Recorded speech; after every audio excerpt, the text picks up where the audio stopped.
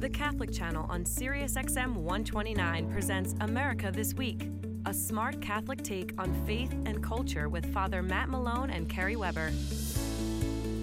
Good day. You're listening to America This Week, a smart Catholic take on faith and culture. I'm Carrie Weber, executive editor for America Magazine. And I'm Patty Gilger, sitting in for Father Matt Malone this week. Carrie, it's really great to be here. I was with Matt most of the summertime as you were gone. No, we're changing things up a little bit. You know, I think I'd rather listen to and speak with you than I would to Matt. Matt's wonderful, but come on. You know, this is it's being recorded. This will be available elsewhere. Just so you know. Matt, no surprises from that from me. I'm really pleased to be here. This is going to be fantastic, and we're joined also by Zach Davis. Hey, Patty. Hey, Carrie. Hello, Zach. I also think that it's great to be here. I will not go as far to say that You're not going to pick one of us. No. I think that's wise. Yes, I am a discerning person in who I pledge my allegiance to. So I know you're still trying to figure it out? Yes, precisely. Or you secretly know but don't want to get fired? Well, you know. Or in a fight on the radio. I'm going to keep my cards close. I think we know the answer to that one. And I will try not to hold that against you for the rest of the show. So this week, we have a lot of good things to talk about besides who we would rather speak to amongst our staff. And that includes Cyrus Habib, who's Lieutenant Governor of the state of Washington. Cyrus, we'd like to welcome you to the show. Thank you so much. It's great to be here with you. Yeah. So we have this article that you wrote called Stop Saying College Isn't for Everyone. I wonder if you could maybe just tell us a little bit about why you wanted to write this piece.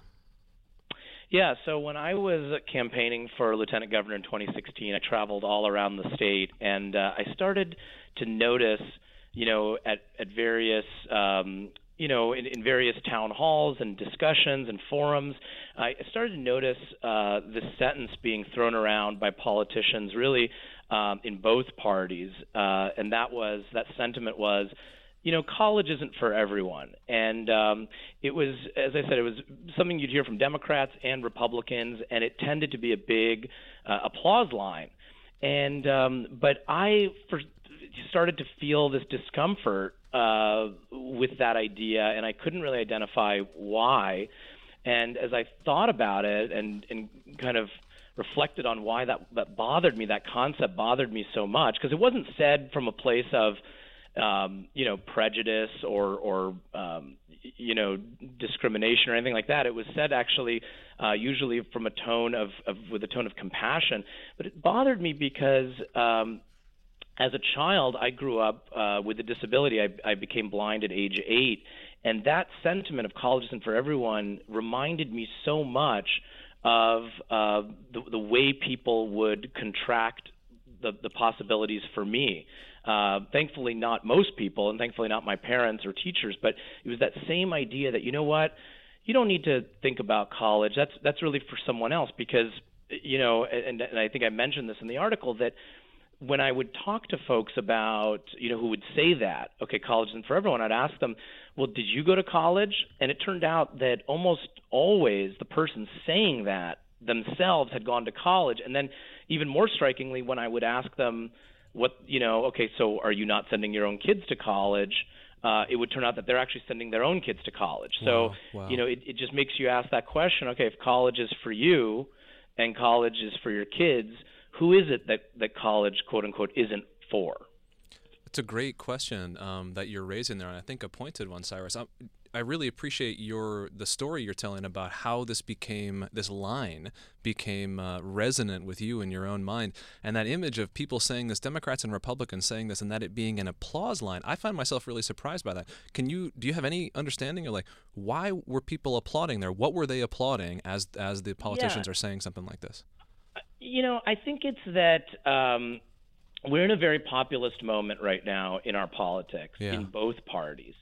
And so there's a lot of rejection of anything that's considered elite or elitist, and unfortunately, higher education has been painted by many people as part of a structure that is elitist in our country and that's led to different economic outcomes for different sorts of people. And so, unfortunately, rather than politicians saying, okay, we know that a higher education makes a huge difference in economic outcomes, let's give everyone a path to that kind of an education. Instead of that, they're saying, you know what, who needs a college education? And I think so there's some of it is that it's a simple answer because it's much harder, right, to try to say, like, here's my plan for getting everyone a college education. It is or hard. the opportunity That's right. to get one. That's much harder than saying, you know what, let's just say college isn't for everyone. All these politicians have been, making people feel bad. And that's the second thing is that I think there's clearly, when you look at the Trump election, there's a lot of people in this country who feel disrespected and who feel looked down upon, and they feel looked down upon in many ways. It's a statement about how much social capital college affords that they feel looked down upon by people who went to college, and so it feels kind of valedictory and maybe even revolutionary to say, you know what, college isn't for everyone. I'm just as good as this person who went to college. And of course, I think that's kind of changing the goalpost a little bit, right? That's not the question. Is not therefore are you a better person if you went to college? In my mind, it's much closer to, if I were to say, I think healthcare is for everyone. Does that mean I look down on people who don't have health insurance? Absolutely not. It's for their sake, and it's on their behalf that I think we need to be working to give healthcare access to everyone.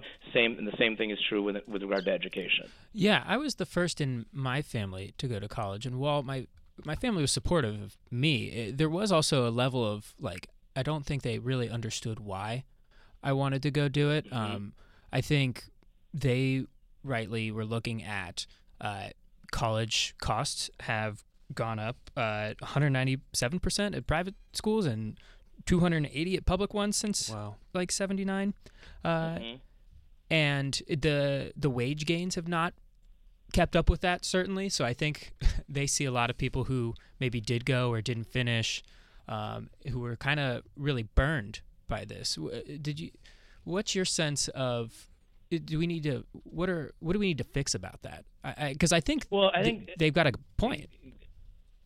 Yeah, Zach. I mean, I think I think you mentioned something in passing there, which is didn't finish, and I think that's a huge issue because number one, I think we need to do a lot more. I mentioned this in the article. I think we need to do a lot more to make college more affordable. So I don't want to, for on any level, to suggest that there's not a problem with college affordability, and that's one of the things that we've been working on in our state, and that involves both greater financial aid. It involves really calling upon our colleges and universities to innovate in their delivery model, and it also calls upon all of us to hold colleges accountable to 4-year graduation, which is something that you find in private universities, but unfortunately our public universities often have 5 or even 6-year average graduation times. But here's the thing. It is true that tuition has gone up, and that's a problem.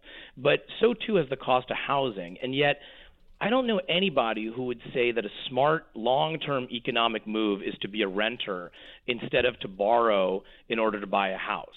And I think the ROI, and it's been shown on a college education, if you complete, is far greater even than getting a mortgage and buying a house. And so it's a tremendous investment. And so in building long-term equity, just as home ownership is in this country.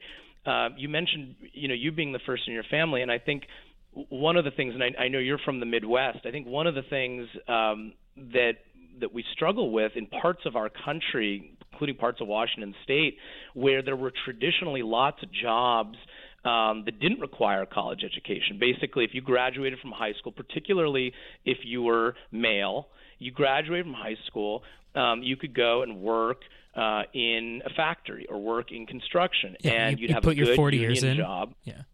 Right, you'd have a good union job with a pension and health insurance, a lot of these things. Now, a lot of those things, particularly in the Midwest, have been eroded politically. And we've seen the weakening of unions and worker protections, but also a lot of those jobs are just gone due to automation primarily, and also somewhat due to trade and globalization. And so the fact of the matter is, 8 out of 10 of the jobs that have been lost since the Great Recession are ones that did not require a college degree. A lot of those jobs in the Rust Belt, but all over the country. I'm sitting here right now about 10 blocks away from Amazon's first cashierless store, the Amazon Go store, and we're going to see more of those. Already they've spread. I think there's even one where you guys are in Manhattan. Mm-hmm.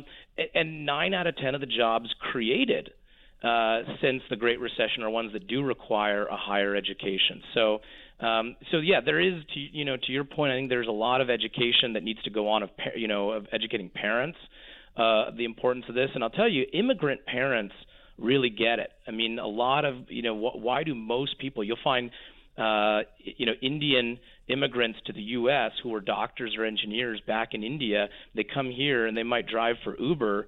For what? So that their kid can go to college. But we ourselves as second, third, fourth, fifth, sixth generation Americans, I think have taken some things for granted and don't recognize the changing economy. Well, and a lot of the things that you've mentioned are problems that have solutions that would take quite a bit of work. And in some ways, the line "college isn't for everyone" means that we don't have to work to make college more affordable, because then we just can easily write people off as saying, well, you are not going because it wasn't for you. But what it does is it sidelines people through economic classes and social classes that might otherwise really enjoy college. Yeah, it's like I always tell people, I grew up in a relatively affluent part of our country. I grew up in Bellevue, Washington, not far from where Bill Gates and Jeff Bezos live. And somehow, when people say, well, some people just aren't, they don't want to go to college, and say, well, miraculously, all the people who think that college is for them live in this neighborhood or this city, and the ones who just don't want to go to college live in this other place. So we know it's communities of color, and we know it's rural parts of our country. We know it's kids with disabilities, like I was. And I often tell people, by the time, because folks will say to me, well, you're being harsh on a 15-year-old who says that, he just doesn't want to go to college. And I said, well, look, by the time a kid is 15, the world has told him or her what they're good for, and they internalize that. And so they say, God, I'm not one of these, fancy kids from the Upper West Side or the Upper East Side that goes to college. Look at where I grew up. No one I know went to college. My folks didn't go to college. I'm not that kind of kid, and it's intimidating and it's frightening. And so by the time, you get to that age, you have a lot of unpacking. You have a lot of kind of unwinding of social expectations to do to make a kid feel that confidence. And one of the things you bring up is that a lot of people imagine college as this place where you spend 4 years studying existential philosophy in some ivy-covered quadrangle. That's how I view philosophy of college, just so we're clear about all of that. Which I love, by the way. I don't want to. No, I don't. So, I think there's this dual response to that both can be true, right? That's not what everyone has to do all the time, but that element also is really important to the formation of a person, and that this might be the only place where someone might encounter that opportunity to think about those things in a really deliberate way with other people and have those conversations. Yeah, I think that's right. I mean, that's why I think everyone, on this show right now, what we all loved about our higher education. And I know I listened to your interview a couple weeks ago with Father McCarthy, and I really liked his point that this is about more than just economic pathways. This is also about our ability to prepare people to discern truth and to understand the difference between fact and fiction, and ask big questions, which really should not be the exclusive privilege of wealthy people, right? Every person, irrespective of economic means, is going to face challenges in life, is going to be asking big questions about themselves and their children, their families, and and what they ought to do with their future. And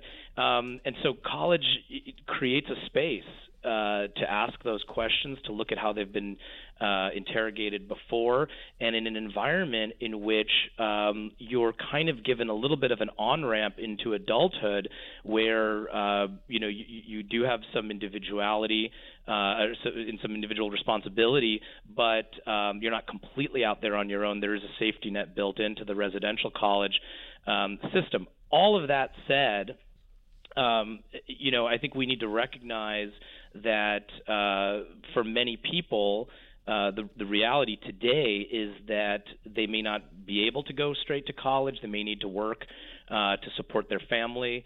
Our K-12 system isn't preparing every kid to succeed in college on day one. Mm-hmm. We also simply just don't have the space in our colleges right now, even if we were to wave a magic wand to allow colleges to bring people into the residential system the way that it is. So that said, what we've been working on in my office in the state of Washington is how can we separate these two things. One is a kind of coming of age experience, which college can afford, and the other one is a credentialing process that lets you not just get a job today, but gives you it's enough of a kind of a broad enough degree that it does allow you to gain those kind of skills, critical thinking, communication skills, that will allow you to stay, as I like to say, one step ahead of the robots as we change, as our economy changes. You're going to be able to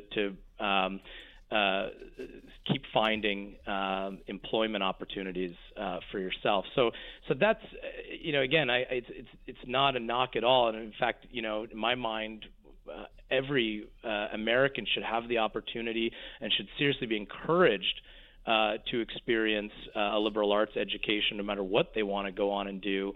But we should, at the very least, begin by providing a credentialing pathway to a degree that's kind of allows you to travel through the economy over time. Yeah, I was certainly not pigeonholed in my career choices with my philosophy and theology degrees. So, one question I have is a lot of times politicians will say, well, why would we have someone go and study philosophy, or as I did, English literature, when there's a great job down the street for them right now? They should go learn a technical trade, and there's a great job for them today. And it's like, well, but if you look at steel work or auto building or timber extraction or all these things, 30 years ago, people would have said there's great jobs. Why do you want to send someone to college? The fact of the matter is, jobs are going to change. A 17-year-old who learns a trade or craft today, odds are 3D printing and other technological innovations are going to mean that in 10 years, that person is going to have to do something different. And if they're too narrowly trained, it's going to be really, really hard. And what we've seen, unfortunately, in our country is that when folks need to retrain, there's a lot of, if they lose their job to a robot or to foreign competition, there's a lot of depression and humiliation and loss of dignity that comes with that. It's not that easy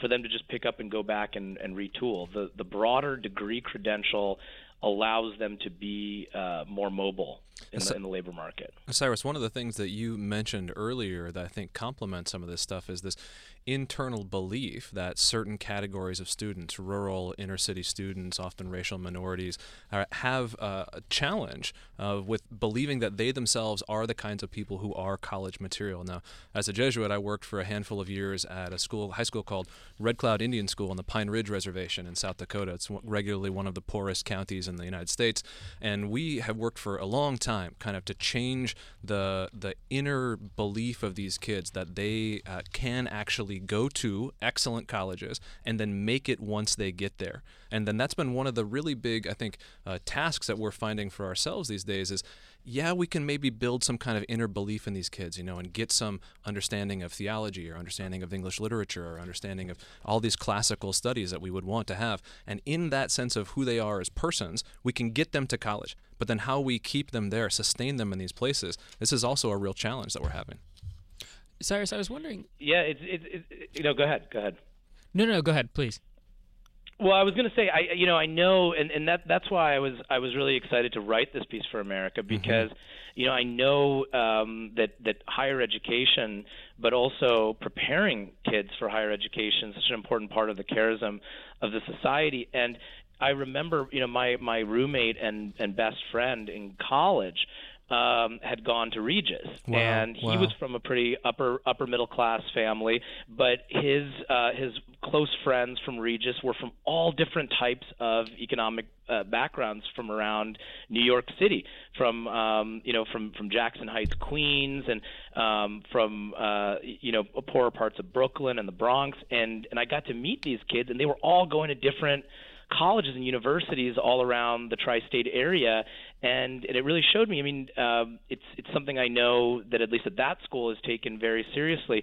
We need to do more in our public schools to give confidence to kids in areas that where, because of traditional redlining and other things, just neighborhoods where entire communities have not gone to college, and a kid might not have a mentor or someone to tell him, hey, you're going to do just fine there. You're going to do great. It's going to be and I'll tell you one small thing that doesn't cost any money that I've encouraged teachers to do is, as early as 4th and 5th grade, start talking to kids about and start making college fun. Put college sports posters and memorabilia up on the wall in the classroom, maybe for the school that the teacher attended, and get them kind of a sense that this is something that they can look forward to. That's a really wonderful idea, Cyrus, and thank you so much. We are out of time today, but we will continue to follow you in your political career, and I think you have 3 votes for when you run for president here on the show.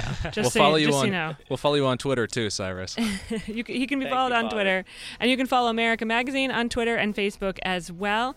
And for more, if you like what you've heard here today, you can subscribe to our magazine at 1-800-627-9533, and you can find everything at americamagazine.org/Sirius. Thanks very much for being with us today, and we look forward to hearing from you next week.